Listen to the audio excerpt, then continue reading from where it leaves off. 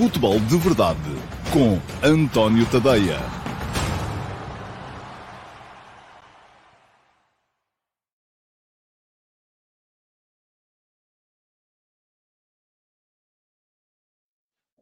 Ora, então, olá, muito bom dia a todos e sejam muito bem-vindos à edição número 697 do Futebol de Verdade. Hoje é terça-feira, dia 22 de novembro, é o dia da primeira grande surpresa do Campeonato do Mundo. A Argentina acaba de ser batida pela Arábia Saudita por 2-1. Não serviu de nada Messi. Messi ainda fez 1-0 de penalti muito cedo no jogo, mas depois acabou a equipa da Arábia Saudita, uma equipa muito sólida, muito forte do ponto de vista físico, uma equipa que claramente se sobrepôs à Argentina do ponto de vista físico, contra uma Argentina também, que é bom que se diga, não foi rápida, não foi imaginativa, não foi criativa, e por isso mesmo acaba por não merecer de todo levar mais do que este resultado. Um resultado que, atenção, vou já dar-vos a notícia, ninguém tinha previsto. Toda a gente tinha, não houve uma única alminha entre o nosso grupo de prognósticos, não houve uma única alminha que tivesse colocado a Arábia Saudita a ganhar, portanto, ninguém pontuou neste Arábia Saudita, neste Argentina-Arábia Saudita, que a Arábia Saudita venceu por 2-1. E é um resultado também que, deixem-me dizer-vos, vai interromper uma série de 36 jogos consecutivos sem perder da Argentina de Lionel Scaloni, que desta forma não conseguiu igualar o recorde mundial, que são os 37 jogos consecutivos sem perder da Itália de Roberto Mancini. Portanto, ficou a um passo de igualar o recorde do mundo, esta equipa da Argentina de Scaloni. Não vamos agora aqui, de repente, começar já a dizer que, afinal de contas, a Argentina não tem chances nenhumas de ser campeão do mundo. Agora, vamos dizer uma coisa, isso sim tem que melhorar muito relativamente àquilo que mostrou hoje, mas já lá vamos falar do jogo mais daqui a bocadinho, porque, para já, temos que seguir aqui o esquema normal do programa e a primeira coisa que vou fazer é colocar aqui, para honra aos líderes, a classificação atual ao final do dia de ontem, que é a mesma neste momento, porque já disse, ninguém pontuou no Argentina-Arábia Saudita, do concurso de prognósticos para os espectadores do meu Futebol de Verdade e para os subscritores gratuitos ou premium do meu Substack. Ora, cá está. Vai começar a passar aqui em rodapé. Estes são os primeiros. Todos eles têm 10 pontos, portanto estão todos à minha frente. Eu creio que estou com ou 7 ou 8 pontos, eu nem sei. Estou ali em meio da tabela, que é onde não se dá muito nas vistas. Estão na frente o Tiago Marques, o Joaquim Dias, o Filipe Freire, o Paulo Clara e o Eduardo Silva, todos com 10 pontos, acertaram em cheio 3 jogos e assim somaram 9 pontos, 3 mais 3 mais 3, e no outro jogo em que não acertaram em cheio, conseguiram pelo menos acertar no resultado. Portanto, no vencedor. Era isto que eu queria dizer.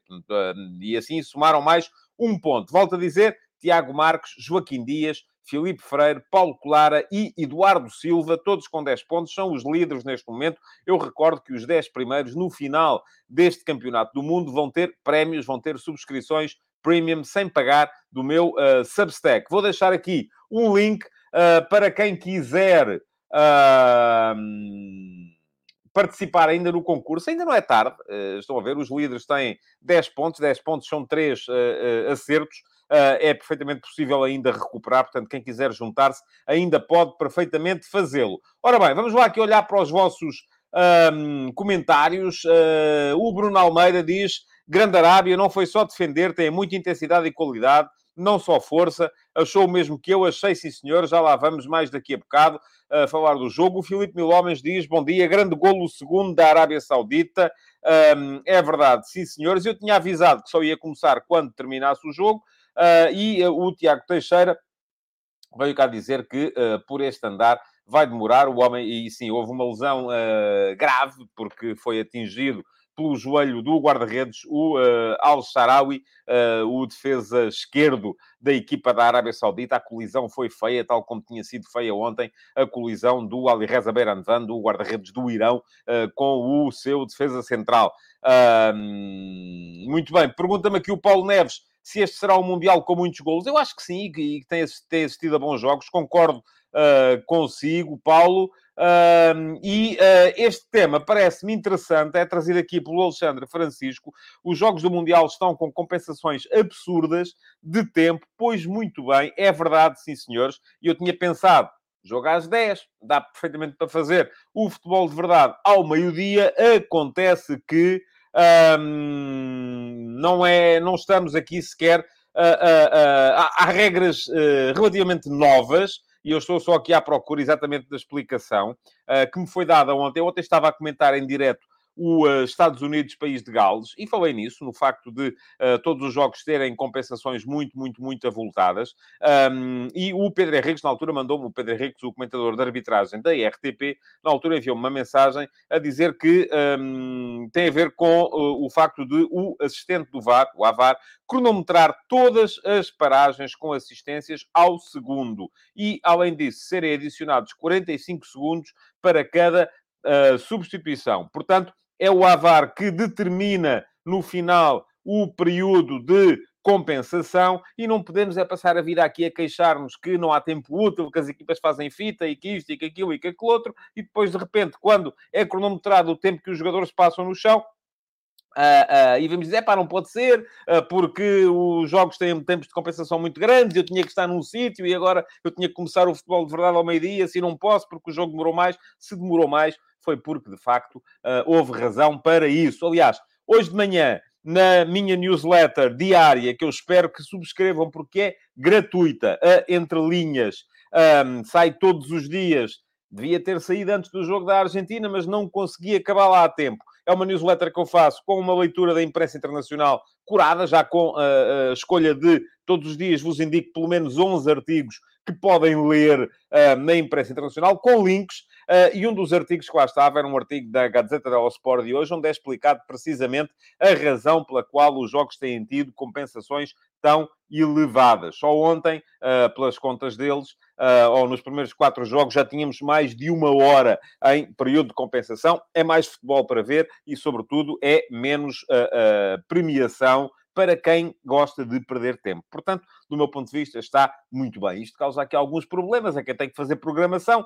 Ainda ontem estávamos a conversar sobre isso no nosso fórum da malta do pessoal que acompanha o Mundial na RTP, porque, enfim, os jogos é suposto acabarem a uma determinada hora, toda a programação está prevista a seguir e depois os jogos acabam bastante mais tarde. E, apesar de tudo, o jogo que nós transmitimos ontem, os Estados Unidos, país de Gales, nem foi daqueles que teve uma compensação mais alargada. Muito bem.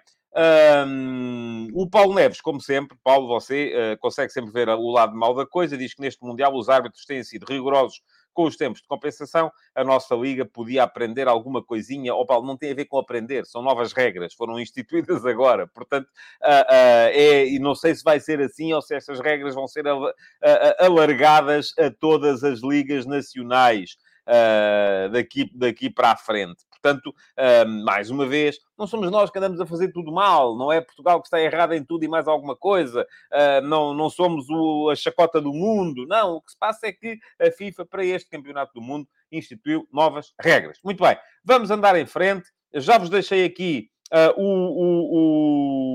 classificação que está a passar aqui em baixo dos melhores no concurso de prognósticos do meu Substack e do Futebol de Verdade. São estes 5 que têm 10 pontos neste momento. Amanhã atualizarei a classificação com a soma das pontuações feitas no dia de hoje. Agora, o que vos posso dizer também é que... ora, deixa-me cá só puxar isto para baixo, porque isto... há muitos comentários que eu vou ter que passar por cima deles, porque não consigo, obviamente, ler tudo. Só temos meia hora para o futebol de verdade, 25 minutos, meia hora, e acabou, porque há mais bola, e é preciso estar a ver. E eu, entretanto, no final do programa, ainda tenho que o colocar nas diversas plataformas, e isso leva-me algum tempo.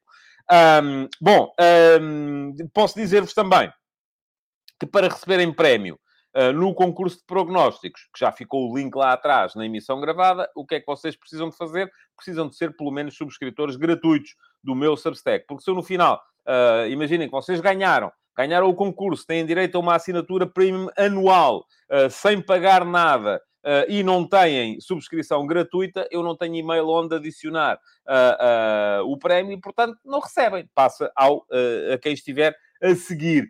Portanto, para subscreverem o meu Substack e lerem os conteúdos que eu estou a produzir durante o Campeonato do Mundo, que são basicamente a Entrelinhas, que é a tal newsletter com as notícias do dia anterior, com as melhores leituras para vocês poderem acompanhar no dia anterior. E à noite, isto sai de manhã, e depois, à noite, no final dos jogos, as conversas de bancada, que são a minha revisão futebolística do dia. Portanto, para receberem estes conteúdos no vosso e-mail, o que é que têm que fazer?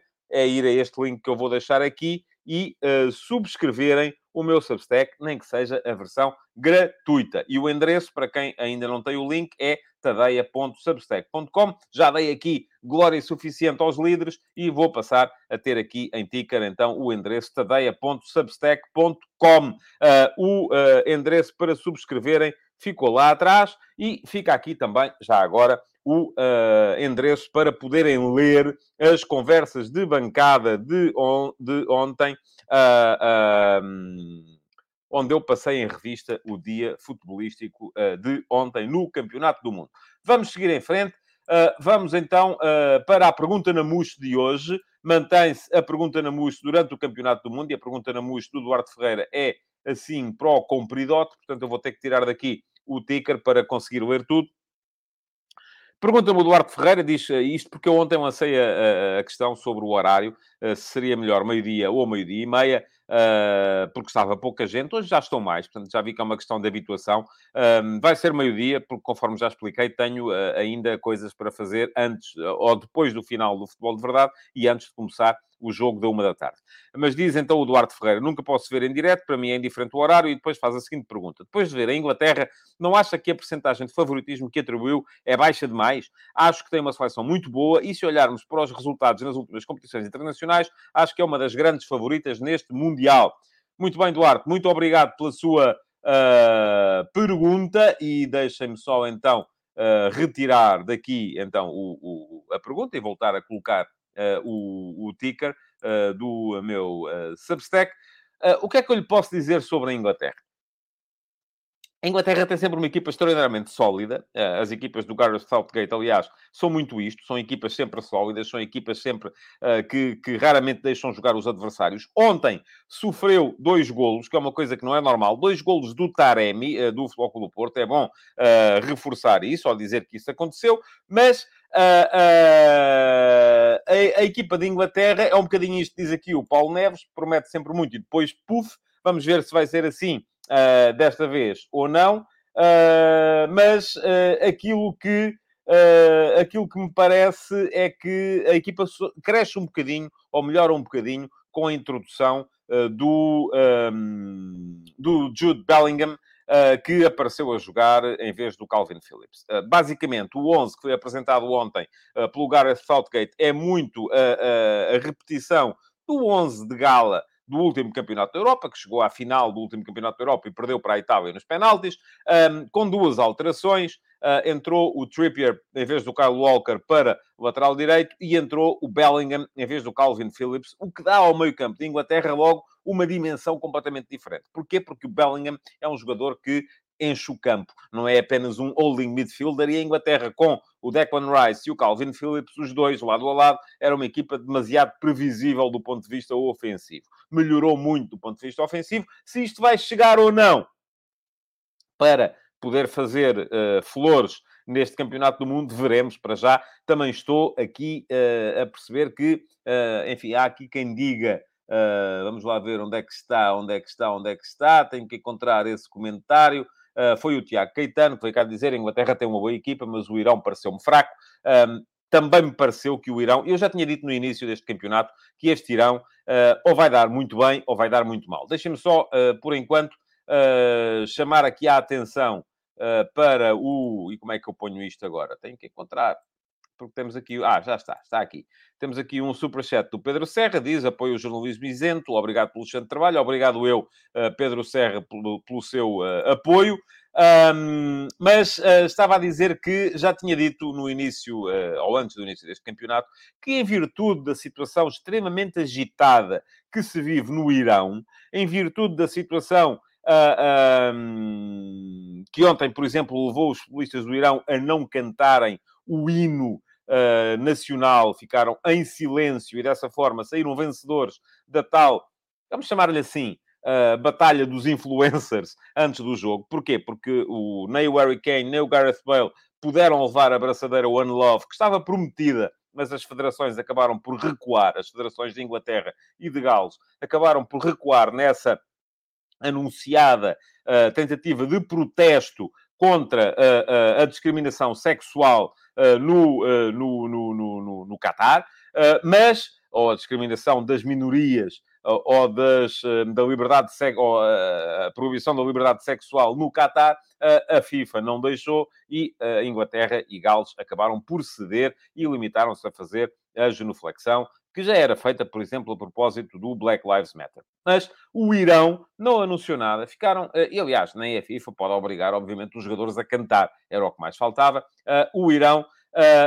os jogadores do Irão votaram entre eles e acabaram por dar uma lição ao mundo ao ficarem em silêncio durante o hino do Irão, não o cantaram como forma de protesto contra as autoridades iranianas que estão a reprimir a revolução social que luta pelos direitos das mulheres no Irão, no seguimento do assassinato, temos que lhe chamar assim, não foi a morte, foi o assassinato de Mahsa Amini, a tal mulher iraniana que foi assassinada por não usar corretamente o véu islâmico. Portanto, muito bem o Irão nesse aspecto, muito mal depois, já o tinha dito, quero crer que esta equipa do Irão, das duas uma, ou lhe ia correr muito bem o Mundial, ou lhe ia correr muito mal o Mundial, porque a cabeça não está ali. A cabeça dos jogadores não está no jogo. Isto podia servir para os motivar de tal maneira que eles se transcendessem em campo, como podia também retirá-los no plano competitivo daquilo que, do meu ponto de vista, eles podem render, porque valem muito mais do que aquilo que mostraram em termos futebolísticos ontem contra a Inglaterra. Bom, muito bem, não vou... Amadou, respeito a sua posição. Diz-me aqui o Amadou, se a própria população catarí está confortável com isso, não vejo onde está a discriminação. Respeito a sua posição, não vou discutir isto aqui é um programa para discutir futebol. Não vou entrar sequer por esse caminho. Vamos falar de bola, então. Vamos olhar para os jogos de ontem. Já vos deixei lá atrás o link para as conversas de bancada. As conversas de bancada são o tal texto que eu produzo sempre ao final do dia, com a revisão futebolística do dia anterior. Deixo-vos aqui agora também um link para a newsletter Entre Linhas, onde, nomeadamente, hoje... passei em revista aquilo que foi escrito na imprensa internacional acerca desta questão da braçadeira One Love e dos jogadores do Irão terem ficado em silêncio durante o hino. Mas há lá muito mais coisas para ler, nomeadamente a história do Mabilo, o jogador do Passos de Ferreira que está na seleção, o antigo jogador do Passos de Ferreira que está na história que está na seleção da Argentina, da Austrália, que hoje se vai estrear. Mas há muitas histórias, eu tenho privilegiado as histórias, a capacidade que a imprensa internacional, apesar de tudo, tem para contar histórias e para vos levar a perceber melhor quem são os protagonistas deste campeonato do mundo. É das coisas que mais satisfação me tem dado produzir em termos de trabalho nos últimos tempos, é esta newsletter de leitura da imprensa internacional, não só porque, até muito porque me dá gozo ler bons artigos todos os dias de manhã, quando me levanto da cama. Vamos aos jogos de ontem, então, para falarmos, então, agora no plano futebolístico. Já falei aqui um bocadinho, então, desse Inglaterra-Irão. Esteve fraca a seleção do Irão. Eu acho que a seleção do Irão não só está um bocado descentrada do jogo, a pensar provavelmente em coisas mais importantes, como perdeu com a lesão do Alireza Beiranvand, que não há de ser um guarda-redes absolutamente superlativo. Não creio que o seja. Mas passou boa parte da temporada passada no banco do Boa Vista, portanto não há de ser um super guarda-redes, mas é um guarda-redes grande, é um guarda-redes que ocupa espaço na baliza, parece muito superior ao guarda-redes que entrou depois, quando ele se magoou, aquilo que me parece é que a equipa do Irão desabou a partir do momento em que o Carlos Queiroz perdeu o seu guarda-redes titular.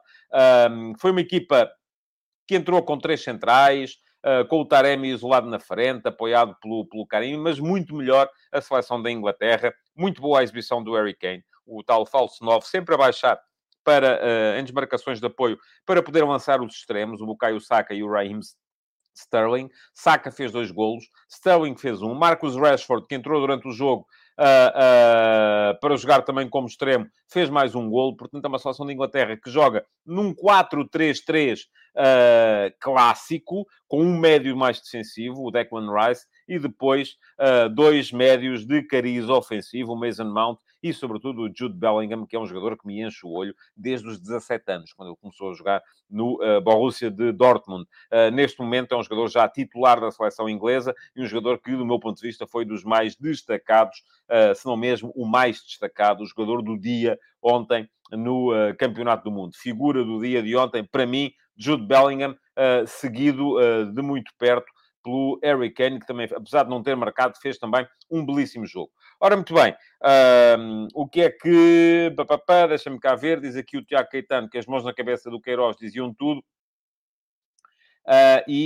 Pergunta-me aqui o da Cadge se o Futebol de Verdade, por acaso, está presente no Apple Podcasts, no Spotify ou em outras plataformas do mesmo tipo. Está, sim, senhor. Pode ouvir, não pode ver, pode ouvir em qualquer uma dessas plataformas, embora eu encoraje as pessoas a participarem aqui live no YouTube, porque é a única maneira de mantermos a interatividade. Uma coisa é vocês estarem aqui a conversar comigo, outra coisa é irem lá depois ouvir a conversa que eu vou tendo com aqueles que escolhem vir cá participar. O Josias Martins Cardoso diz que não percebe a não titularidade do Azmoun e o Scofield Mega concorda comigo quando eu digo que é craque o Jude Bellingham.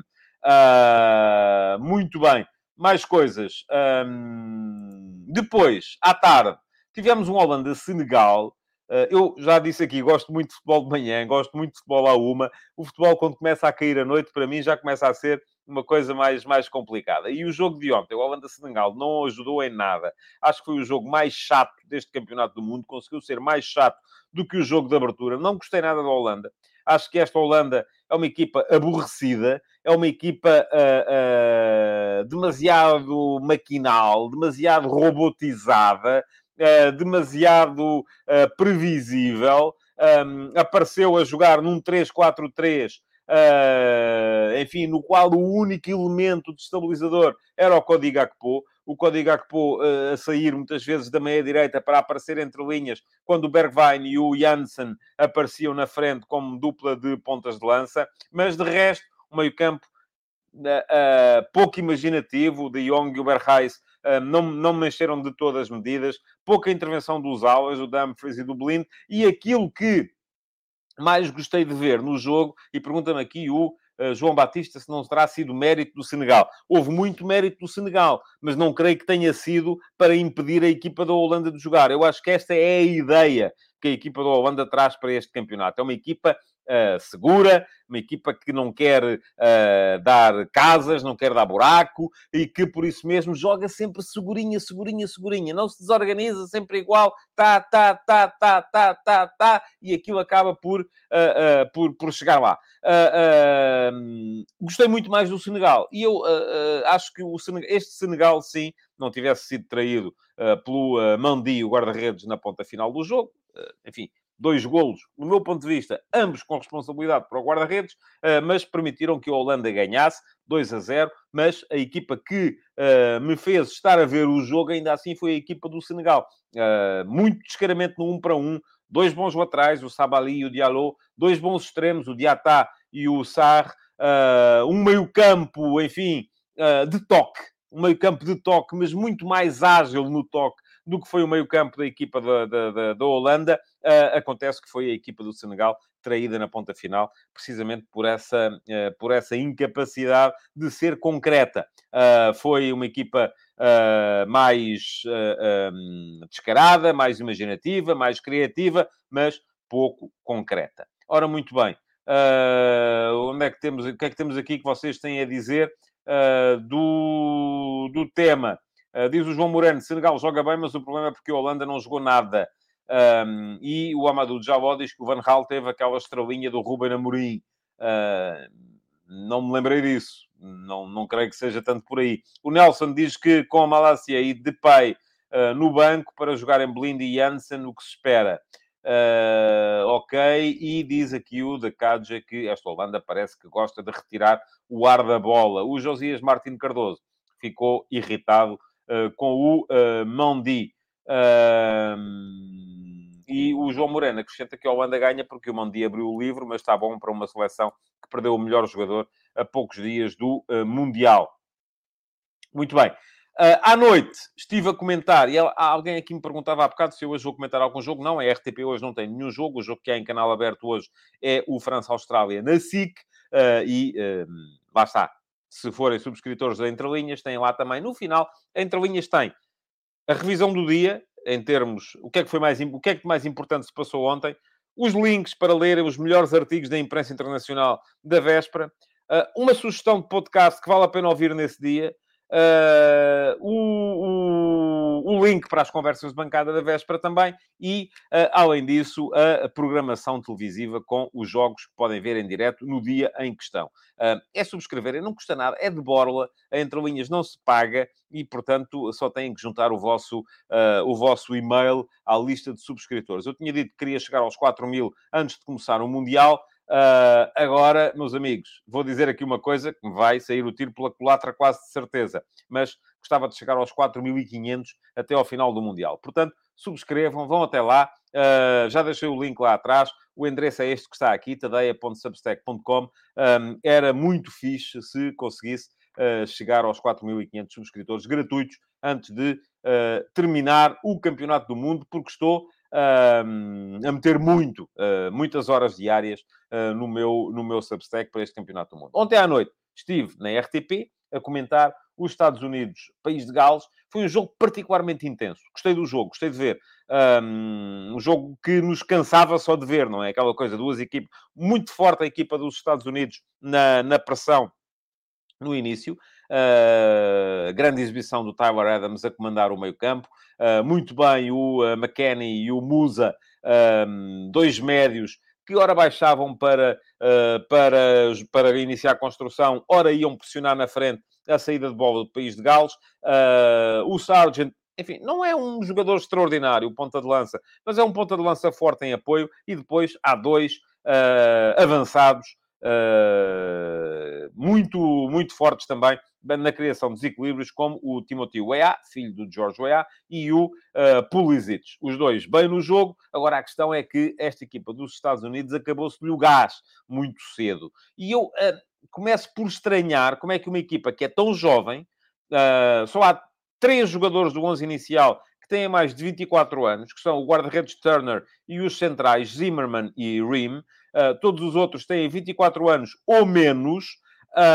Acabou por permitir que o País de Gales regressasse ao jogo. É verdade que há aqui algum mérito do Rob Page, do treinador do País de Gales, quando faz as alterações que faz, quando troca o Jones pelo Kiefer Moore. O Kiefer Moore deu à equipa uma plataforma em cima da qual ela podia subir no campo, um ponta de lança mais possante, mais posicional, mais capacidade para jogar de costas para a baliza, e depois foi Bale quem resolveu. Bale fez um jogo, vou dizer, fraco, não se mexeu. É um jogador que neste momento não tem grande mobilidade, não tem grande capacidade física, não o vejo a ser intenso nos jogos, não o vejo a participar nos jogos com a acuidade necessária, mas foi um jogador que acabou por chegar para ganhar um penalti, converter o penalti e justificar o empate por parte da equipa dos Estados Unidos. Até que hoje, e já vamos falar aqui deste primeiro jogo de hoje, houve então Argentina, Arábia Saudita. Desiludiu-me a equipa da Argentina. Muito francamente, desiludiu-me. Marcou muito cedo, fruto de um penalti, daqueles penaltis de VAR, que se o VAR vai começar a marcar todos estes penaltis assim, daqui até a final do Mundial, vamos ter muitos penaltis, porque há, de facto, um braço a envolver o jogador da Argentina, mas é muito mais penalti um sobre o Otamendi na ponta final do jogo, que o VAR aí resolveu não intervir. Mas de resto, muito forte esta equipa da Arábia Saudita. Devem ter feito o jogo da vida deles. São jogadores que jogam lá na Arábia Saudita, jogadores que não conhecemos, mas houve ali jogadores que eu gostei muito de ver. O Al-Tabakti, o central, número 17, muito forte nos duelos, quase sempre impositivo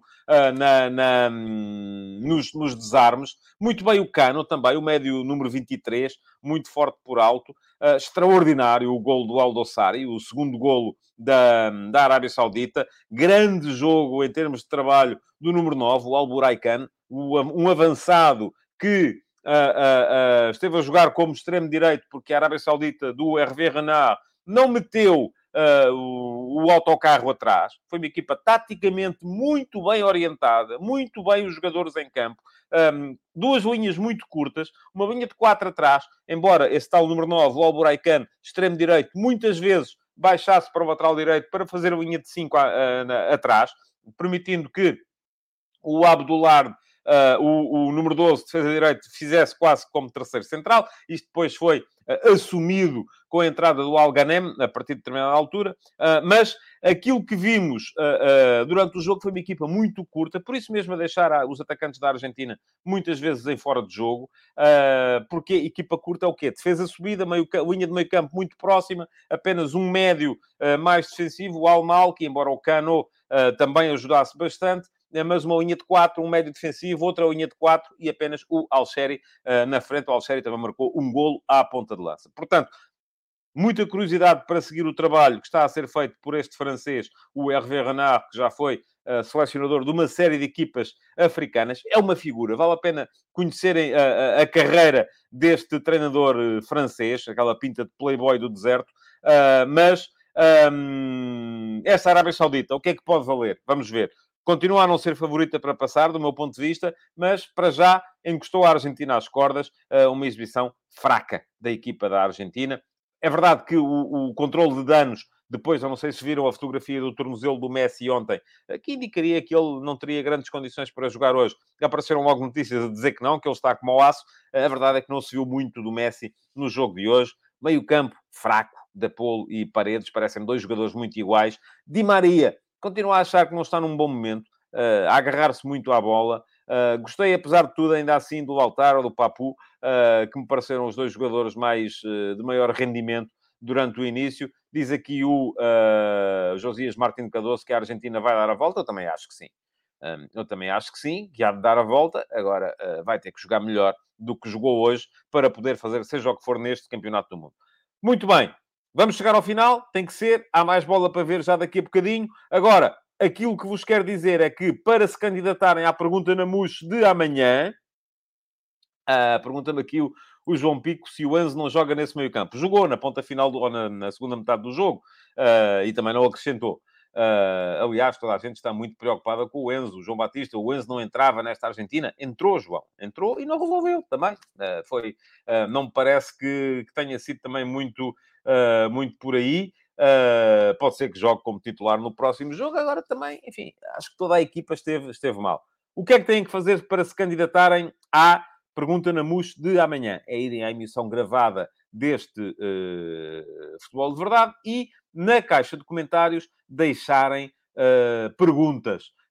Porque eu vou, amanhã de manhã, escolher uma para responder aqui. E para serem avisados, quando eu entro em direto, o que é que têm que fazer? É clicar aqui para seguirem o canal. E pergunta-me aqui o Paulo Neves. E Portugal? Ai, Portugal ainda não jogou.